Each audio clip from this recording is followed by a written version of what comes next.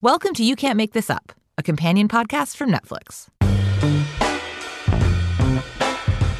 I'm Ray Vada, your host for this week's episode. Here on You Can't Make This Up, we talk about different Netflix series and films with special guests, and all of the stories are surprisingly true. This week, we're going behind the delicious scenes of Salt, Fat, Acid, Heat. This new Netflix original series is part cooking show, part travel show, and all Samin Nosrat. Based on her best-selling James Beard Award-winning cookbook of the same name, each episode dives into one of the four main elements of Samin's cooking ethos. In Salt, Samin cooks soy-braised short ribs with New York Times Magazine associate editor Jazmine Hughes. So we thought it'd be fun to bring in Jazmine to interview Samin and the series director, Caroline Suh. I am thrilled to be here interviewing the both of you today on the day that Samin's billboard was erected in Times Square. Aha! How's it feel? I don't know. Well, you haven't seen it yet. But later, little me is going to talk to big me. Were you expecting to get such celebrity treatment as a humble cook from Berkeley, California? You mean ever? Yeah. No. Is this something you ever thought about? Or like Netflix approached you to do this? That your face would be in Times Square someday? Well, the Times Square part is definitely a curveball. Yeah. Yeah.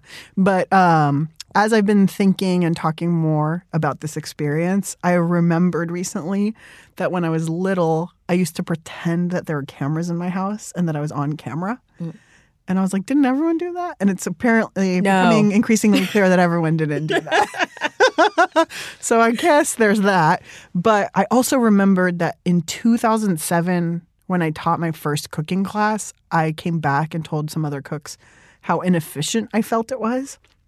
I was like, oh, I went and I taught 12 upper middle class ladies some skills. But wouldn't it be so much better if I used a television show to teach people how to cook? And so it has been in the back of my mind. I wouldn't say it's been the singular goal toward which I've been hurtling, but it wasn't out of nowhere.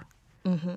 Yeah, it's exciting. It's very weird. The celebrity part, I don't know about that. I mean, I'm still thinking about the concept of food famous, because there's always there are always famous people in every esoteric industry, but the idea of a famous chef for so long, as someone who just read Kitchen Confidential and knows a couple of things, you had a rock star chef with you coming from a very or a kitchen with a lot of masculine energy, a lot of tattoos and burn marks and everything, and sort of their overwhelming love of food was baked it into a rock and roll, drugs, hard alcohol lifestyle, right? And then what you're doing from this is radically different. There was that review, I think the review in the Times, or a little blurb in the Times, called you the most joyous professor you've ever had or something. So it does feel that you are ushering in, or you're certainly part of a very substantive change of how chefs and cooks in the food industry in general is being represented. For sure. And I think, in a lot of ways I'm a writer first. I mean, I'm also a cook first. I'm both things first. But I think about words and ideas a lot. And I have spent my entire career thinking about the word chef versus the word cook. And I'm a cook. I'm not a chef. And I've landed on that. You can quote me. And what's the difference between those two? The difference is, a chef is a professional person at the helm of a professional kitchen. And it's a title that's really earned over the years of a lot of work. It's a person who manages other people and decides on the menu. And I'm a cook. I'm not that. But what I can do is, because I have existed in the chef's world and I've, visited that rock star place, I can translate the concepts of that place for home cooks, because there's a lot of value in it. But what I have not seen a lot of on TV or in media throughout my career or my life is the representation of the people who cook at home. And so when I had the opportunity to make a show, I knew that was where I wanted to focus. We're talking a lot about fame, but we have to talk about the thing that made you famous, which is first your book. Am I famous, Jazmine? You're famous to me, and I am the only person who matters. Well, you're famous to me. Oh my God, thank you so much. So let's quickly talk about how the book came to be, and then how it got changed into a television program, and then we're going to bring Caroline in to talk about the magic that she wielded in bringing this all together. Because it was all you, right? It was all a lot Caroline. of people. Yeah. It was a lot of people, as it always is. It's different than writing a book. How did the book even come into fruition? How did this start? So the idea behind salt, fat, acid, heat is if you can learn how to use these 4 elements in your cooking, you can make anything taste good because they are the fundamental elements of good cooking all around the world, universally, in any culture, in any cuisine. And it was an idea that I landed upon when I was a young cook at Chez Panisse restaurant in Berkeley, where the menu changed every day. And I had come in there practically off the street. I didn't know anything about cooking. And I was suddenly sitting amongst cooks every day at this menu meeting who knew everything about cooking. And they could cook anything, whether one day it was Italian food and the next day it was French food or Moroccan food or Spanish food. And they never used recipes. They never used measurements. And they never really needed to refer to anything because somehow it was all in their heads. And so for a person who knew nothing, this seemed like an incredible amount of information to hold inside. And it also seemed like I would never be able to get where they were. And over the course of time, I started to see these patterns, that these 4 elements were what they referred to and what they used, rather than like setting a timer for 17 minutes or measuring 42 grams of something.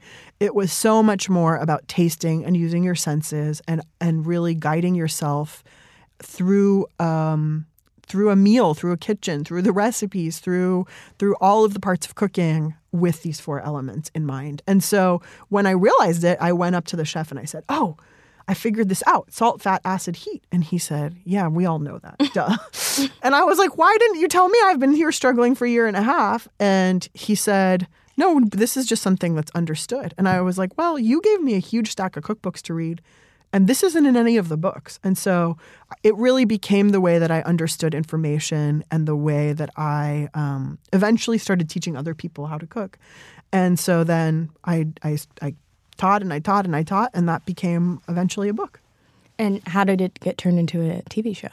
Well, along the way to becoming a book, my writing mentor, Michael Pollan, was writing a book about cooking, about the history of cooking. So he hired me to teach him how to cook.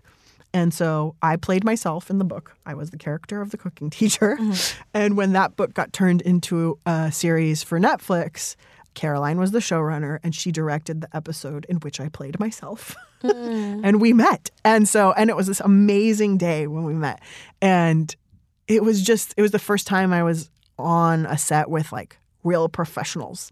And and certainly of that scale. And everybody was just working so hard and wanted to make something so beautiful together. And I could feel that. And it felt so awesome. And Caroline said to me, she said, "Oh, Jamie Oliver, he was discovered walking through the background of a scene of another TV show." And she's like, "That's what's happening right now." She's like, "You're going to have your own show." And so she shepherded this book to Jigsaw, to the production company. And when Netflix wanted more food shows, Caroline had that teed up and ready to go. So is that how it went? As someone who doesn't know how TV works, gives me a lot of credit for something. No, I met Samin, and Samin was very infectious and energetic, and we realized that after Cooked came out, the series that where we met, that what she said really resonated with people. What she said, cooking, she was peeling garlic, and she said cooking. People say, "I don't have the time in my life." And she said something along the lines of, "Cooking is life." And that really hit home with a lot of people. And Stacy at Jigsaw saw this woman. I mean, it's hard to get a TV show on the air. So she and Ben Cotner really championed Samin. And it's great because they saw something in her that was really new and different and wanted to get, a different kind of person on the screen. So, a lot of people had a hand in the show coming to life. And I think it's great that the people who are gatekeepers really went out of their way to kind of nurture the show and Samin and bring it to life.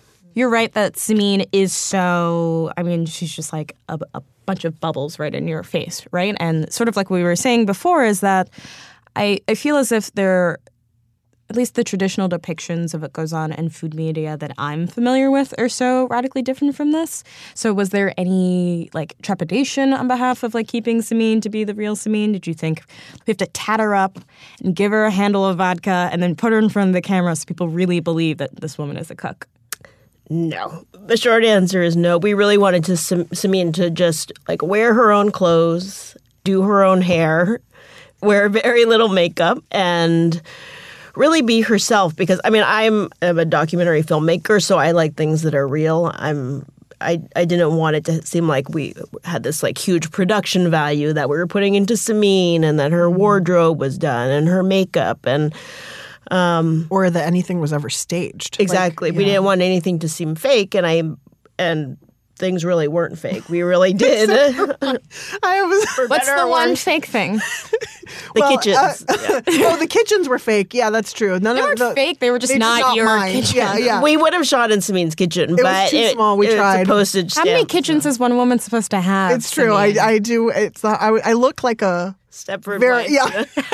I look very wealthy, and I'm. You're in a Nancy Meyer movie in one of the scenes. No, but the thing I was going to say was that where it really the documentariness really shines through is we became very aware at my lack of acting skills. Yes. And so Caroline always wanted to capture like the true moment of surprise or like the real interaction. So we learned pretty quickly that I'm completely unable to fake it. So we always sequestered me from anybody who I had to say hello to on camera so that the true surprise and delight would be caught. We have great outtakes of Samin's acting skills, which are very robotic. They're very robotic, and her body becomes very stiff, and her arms only move at 90-degree angle. But whatever. Well, this is a good transition into like one of my favorite moments, which is in the trailer where you're eating this really, really spicy food and you're freaking out. It was so spicy. It's so spicy. It's so spicy. I told you. Drink some beer. You okay? I'm gonna cry. I think that was really too stupid of me. Part of the reason why that scene was so funny was it was so spicy that my body temperature went up. I started sweating, like tears came in my eyes, and I just had never. I think it might be the spiciest thing I've ever eaten. Also because you have to realize. So what is the thing that you? What it was just a really typical salsa from the Yucatan, and there were several of them, and each was spicier than the last. And I don't remember which one in particular was the one that I had this crazy reaction to, but these salsas are basically just habanero pepper and sour orange. Like there's not tomato in there to cut it. There's not other stuff. It's pepper and juice. And so I would drizzle it on and take a bite. And also the thing is, for camera, you have to do everything a lot of times. So I took a bite. It was so spicy. I started cracking up because I was like, I'm going to have to take 10 more bites of this. And so part of it is me just laughing at the like absurdity of the whole thing. You think Caroline is trying to kill you? I think Caroline wants to kill me most of the time, yeah.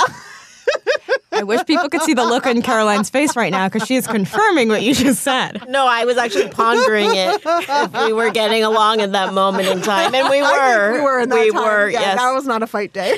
Yeah. But it was so spicy, actually, when they were charring the peppers. Oh, yeah. The whole Everyone crew, started it was coughing. like tear gas just from cooking in this big open warehouse space. It was that the peppers were that intense. And with whom were you eating the salsa? 'Cause they were totally fine. Yeah, this was a classic. I mean, so one really interesting thing that I'll just say a little tangent to is that throughout the process of making the show, I realized how similar cooking and TV production are. And the kind of person who is going to be a great cook in a restaurant is also the same kind of person who's going to be great at production, because both are about, you know, limited resources, getting the thing still has to get done. The show must go on, right? Like people need their food. It has to be done at great quality under whatever circumstances with whatever constraints you're given. So, And no waste. You don't want to waste. yeah, and no waste. Exactly. Because time. you're like, oh, we don't have time and we don't have money, and the sun's going down, all this kind of pressure. The pressure is the same. And so we're in Mexico. We're like, oh, we need another scene. We're like, what are we going to do? And I was like, guys, we're in Mexico. We have to talk about salsa. So we're like, we orchestrate this like elaborate salsa scene, but then we're like, who's going to be in it with me? And we didn't have anyone, so we chose Rodrigo, our production assistant. who I found to be very magnetic while he was driving like, the bus. Yeah. he had a lot of star quality. And so and he was totally fine. I mean, he like breathes salsa. Like he breathes chilies. Throughout that scene, he was telling me about visiting Thailand and how he just wanted like the next spicier thing. So he was just very funny. The whole situation was so absurd. I couldn't but crack up. It was very jerry-rigged. It was very held together with spur of the moment, but fun. And it was, I think, one of the best moments in the whole show. Definitely. Yeah. Hands down was. I liked it because I can't eat spicy food anymore, and I feel like if I can't do that, then I might as well just be white. And I want like all the attendant privileges of that too. So there are a wide variety of food shows and travel shows, and your show is sort of like an amalgam of them both. But what are some things that the both of you guys talked about when you were envisioning the show initially? Like, what things did you want to avoid? What things did you really want to trumpet up? What were you thinking about? No timers. No kitchen competitions. No. No children crying because their souffle has fallen. To be honest, I don't want to alienate any portion of the Netflix audience, but no man buns was like one of our major. We did have a list of things that we did not want to include in the show when we started the first brainstorming session we had. Man buns. I did write no man buns. I remember that. What else was on the list? We list? didn't want it to seem too precious and perfect. I mean, part of Samin's aesthetic is this great kind of Berkeley, not hipster, but slightly bohemian vibe. And, you know, it's the beauty of the imperfect. What she taught me was wabi-sabi, which Samin can explain. Wabi-sabi? Oh, it's an amazing Japanese concept that's kind of untranslatable about that, like, God is perfection. So humans are, by definition, imperfect. So anything we make must have a little bit of the human touch is what makes things beautiful. And I love that idea that it's okay if, you know, the pot is chipped, or it's okay if the apron is stained. And I constantly have two parts of me that are at war about that, because I think my truest self believes that, but I also have really intense perfectionistic tendencies that I'm constantly thinking about, like, oh, how's this going to be perceived in the larger world? And Caroline was really good. Like, we would go to people's houses. Like, we were in the freaking Yucatan, in like the most rural part of the Yucatan at a granny's house. And I'm like cleaning up the kitchen. And Caroline's like, stop. Like, this is a documentary. We are at a real person's house.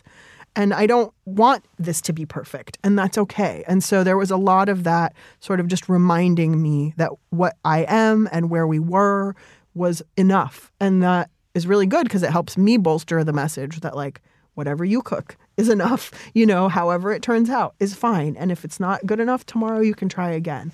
So that was a big part of it. We also, I think Caroline asked me to make a list of all the things that I love, which was a really amazing exercise. Which I imagine was also a very long list. Yeah, it was a really long lot of things. It was a long list. Yeah. And I think she really took that to heart and stayed true to she really tried and succeeded, I think, to make this show a visual version of me and my energy and my spirit. So I keep talking about, like, your vivaciousness and your bubbliness and everything. And, like, what I'm not saying is that I'm very clearly comparing you to, like, an Anthony Bourdain-like character who's now passed, as we all know. So how do you see the current state of food media, I guess, with this gaping hole? Oh, he paved an incredible path forward. And I also know that he was a mentor to a lot of incredible people who I'm excited to see come up and hopefully fill his shoes. And I think, one thing that I'm so grateful to him for is that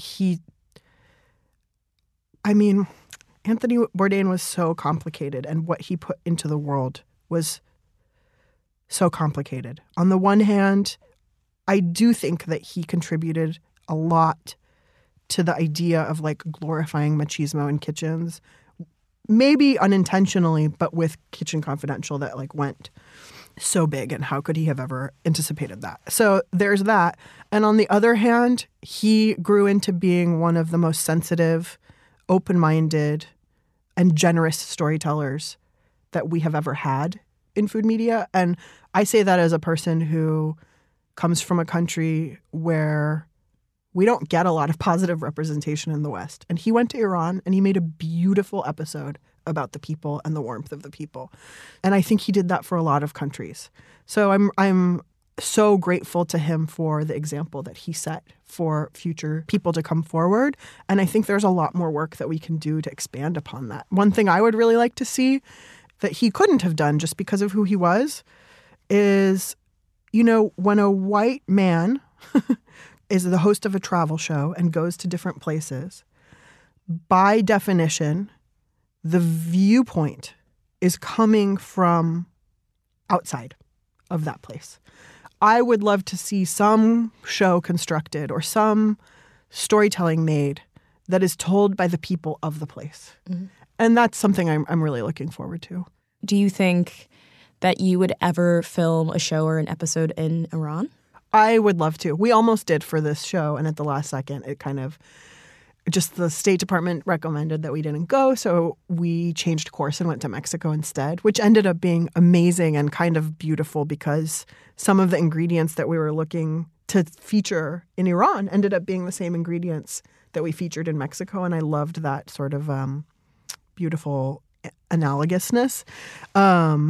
I would love to go to Iran, and I hope in the future that there's an opportunity for me to. I kind of feel relieved that I didn't on this show because I've learned so much more about how to make a show and how to produce, and I take the responsibility of representing that place really seriously, and I understand the weight of it. So I would like to do it when I can really give everything I have to it. Mm. It feels as if a recurring theme in your work is food and cooking as ritual and tradition, whether this is in your column in the Times Magazine or in the show or in the book itself. So how did you think about replicating that in every episode? I think a big part of it was I knew I wanted people to gather around a table to eat and to really prioritize images of that as something that's for all of us and something that is available to everyone and is within reach and also is really important, I think, emotionally for people, is a part of the human experience. And so that was a big part of it. I also am very much a traditionalist. I believe in sort of immersing myself in culinary traditions, educating myself about them. And then if I'm going to change stuff, I want to, with knowledge, with care, decide to make those changes. And so it was important for me to convey that. And it's a tightrope because there's a point at which if you're too much a student of tradition or bow down too much to it, things can become precious. Mm. And that, like Caroline said, is something that we both really sought to avoid. So I was constantly thinking, like, how do we honor these artisans? How do we honor these ingredients? How do I tell the full spirit of these things? And also make it seem like it's available to you, like anyone can do it. And the example that I always think of is the soy sauce factory that we visited in Japan, where, probably most people have never tasted soy sauce like that. Most people in Japan have never tasted soy sauce like that. He said only 1% of the soy sauce made in Japan is made in this way, which is aged and fermented in these incredible wooden barrels that are over 100 years old, each of them. But if I can show you that, and then we go home and we just use regular soy sauce for our thing, we make it and it's really good, maybe the next time you'll be like, oh, maybe I should seek out that special stuff. Maybe I should pay a little bit more for my next bottle of soy sauce. Maybe, and then maybe along the way that helps that guy, this amazing Yamamoto-san. And maybe along the way, it inspires a few young Japanese people to go learn how to make the barrels so this dying tradition doesn't disappear. And so there's always sort of an ulterior motive for me, and it has to do with people and supporting people. And food just happens to be like the easiest way to do that.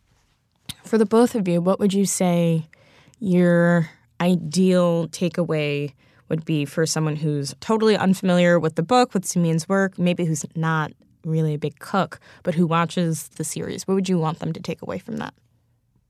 I just want you to get off your butt and cook something and feel like you can do it. Yeah.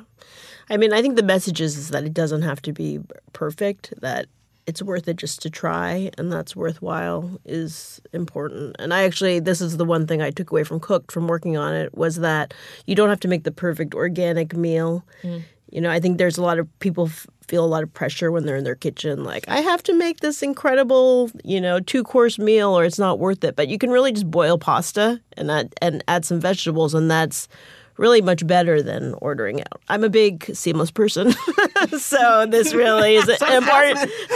So Jasmine, you and I, so when I think like I'm just going to order out something, I might just do something else instead. Right. So you guys traveled a lot. You guys spent a lot of time together. Yes. What did you learn about each other in this crazy process? I have the indelible memory. Samin and I both had our favorite places in the van.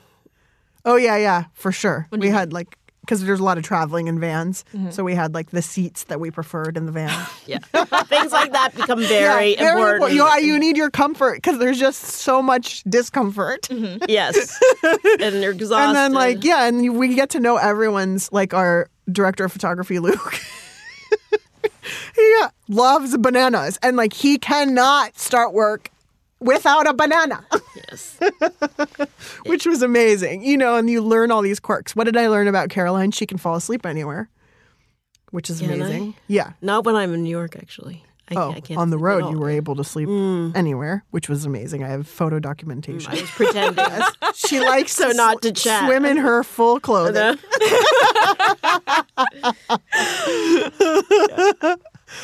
Caroline is obsessed with slowness, which I think really is the signature of this show and why. Did you realize that you started good. slowing down your speech as soon as you said that?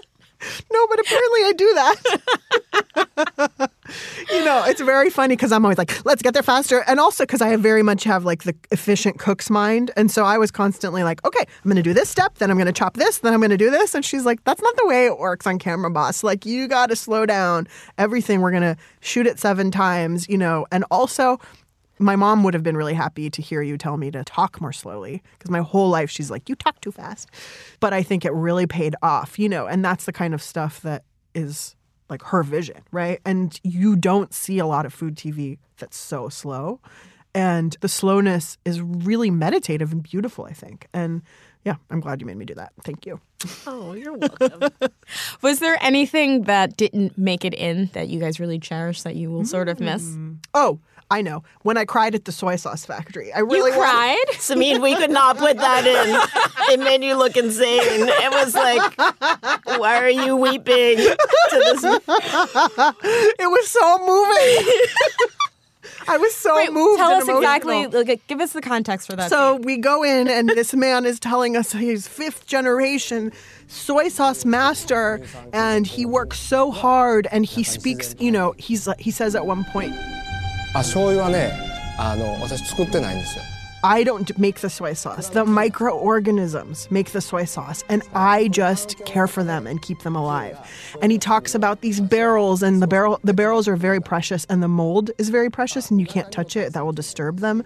So there's just this sense that you're in this temple to these microorganisms, and he talks about how each batch takes anywhere from 2 to 4 years to produce. And I said, and the average soy sauce I could buy at the store, how long are those fermented for? タンクで、And he said 3 months. And so you just start to get this feeling of how much care he has, how much respect he has for this process, how committed he is. And then you taste it, and it's so unbelievably delicious. I mean, it tastes more like salty caramel than it does soy sauce. It's something completely other. And I was so moved by his dedication, and he just was an extraordinary human. So I just fully started weeping. And in my mind, I'm like, this is great TV. But apparently not. It wouldn't have represented you well in your vision, especially with the translation issues. He was just stone-faced. He was very confused as to why is this woman crying. This is a question for the both of you. If you were a kitchen utensil, what would you be and why? I mean, the thing that comes to mind, because I have a secret rage that nobody ever knows about, is a mortar and pestle. So that I could do that, so there's be pounding involved. Pounding that I would do to release rage. Okay. Caroline? I think I'd be a lightweight mixing bowl. Yeah. Because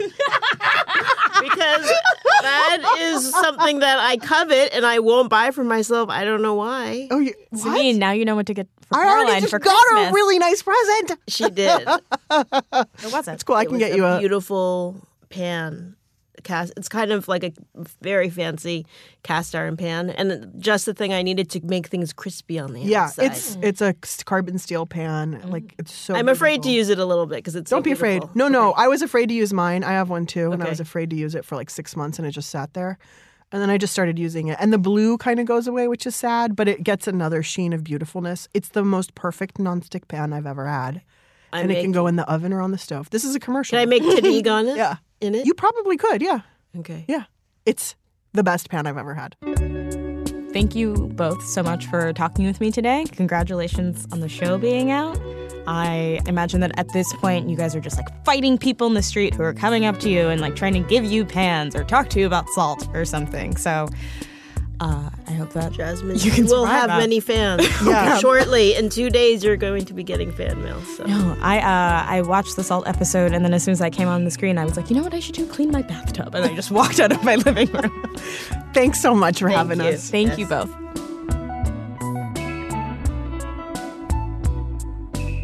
That was Jazmine with Samin and Caroline.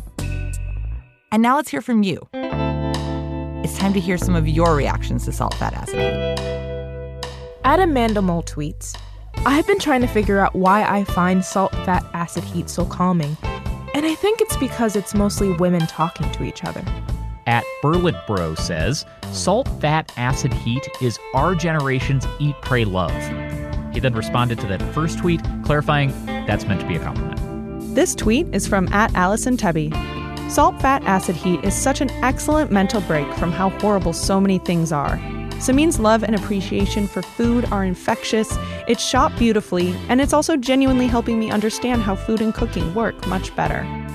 Share your thoughts on any upcoming Netflix true story. Just search for You Can't Make This Up on your social media of choice.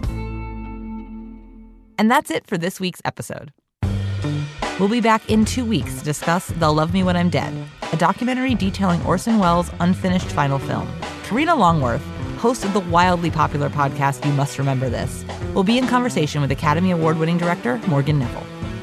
As for You Can't Make This Up, you can find us on Apple Podcasts, Stitcher, Google Play, Spotify, and wherever else you get your podcasts.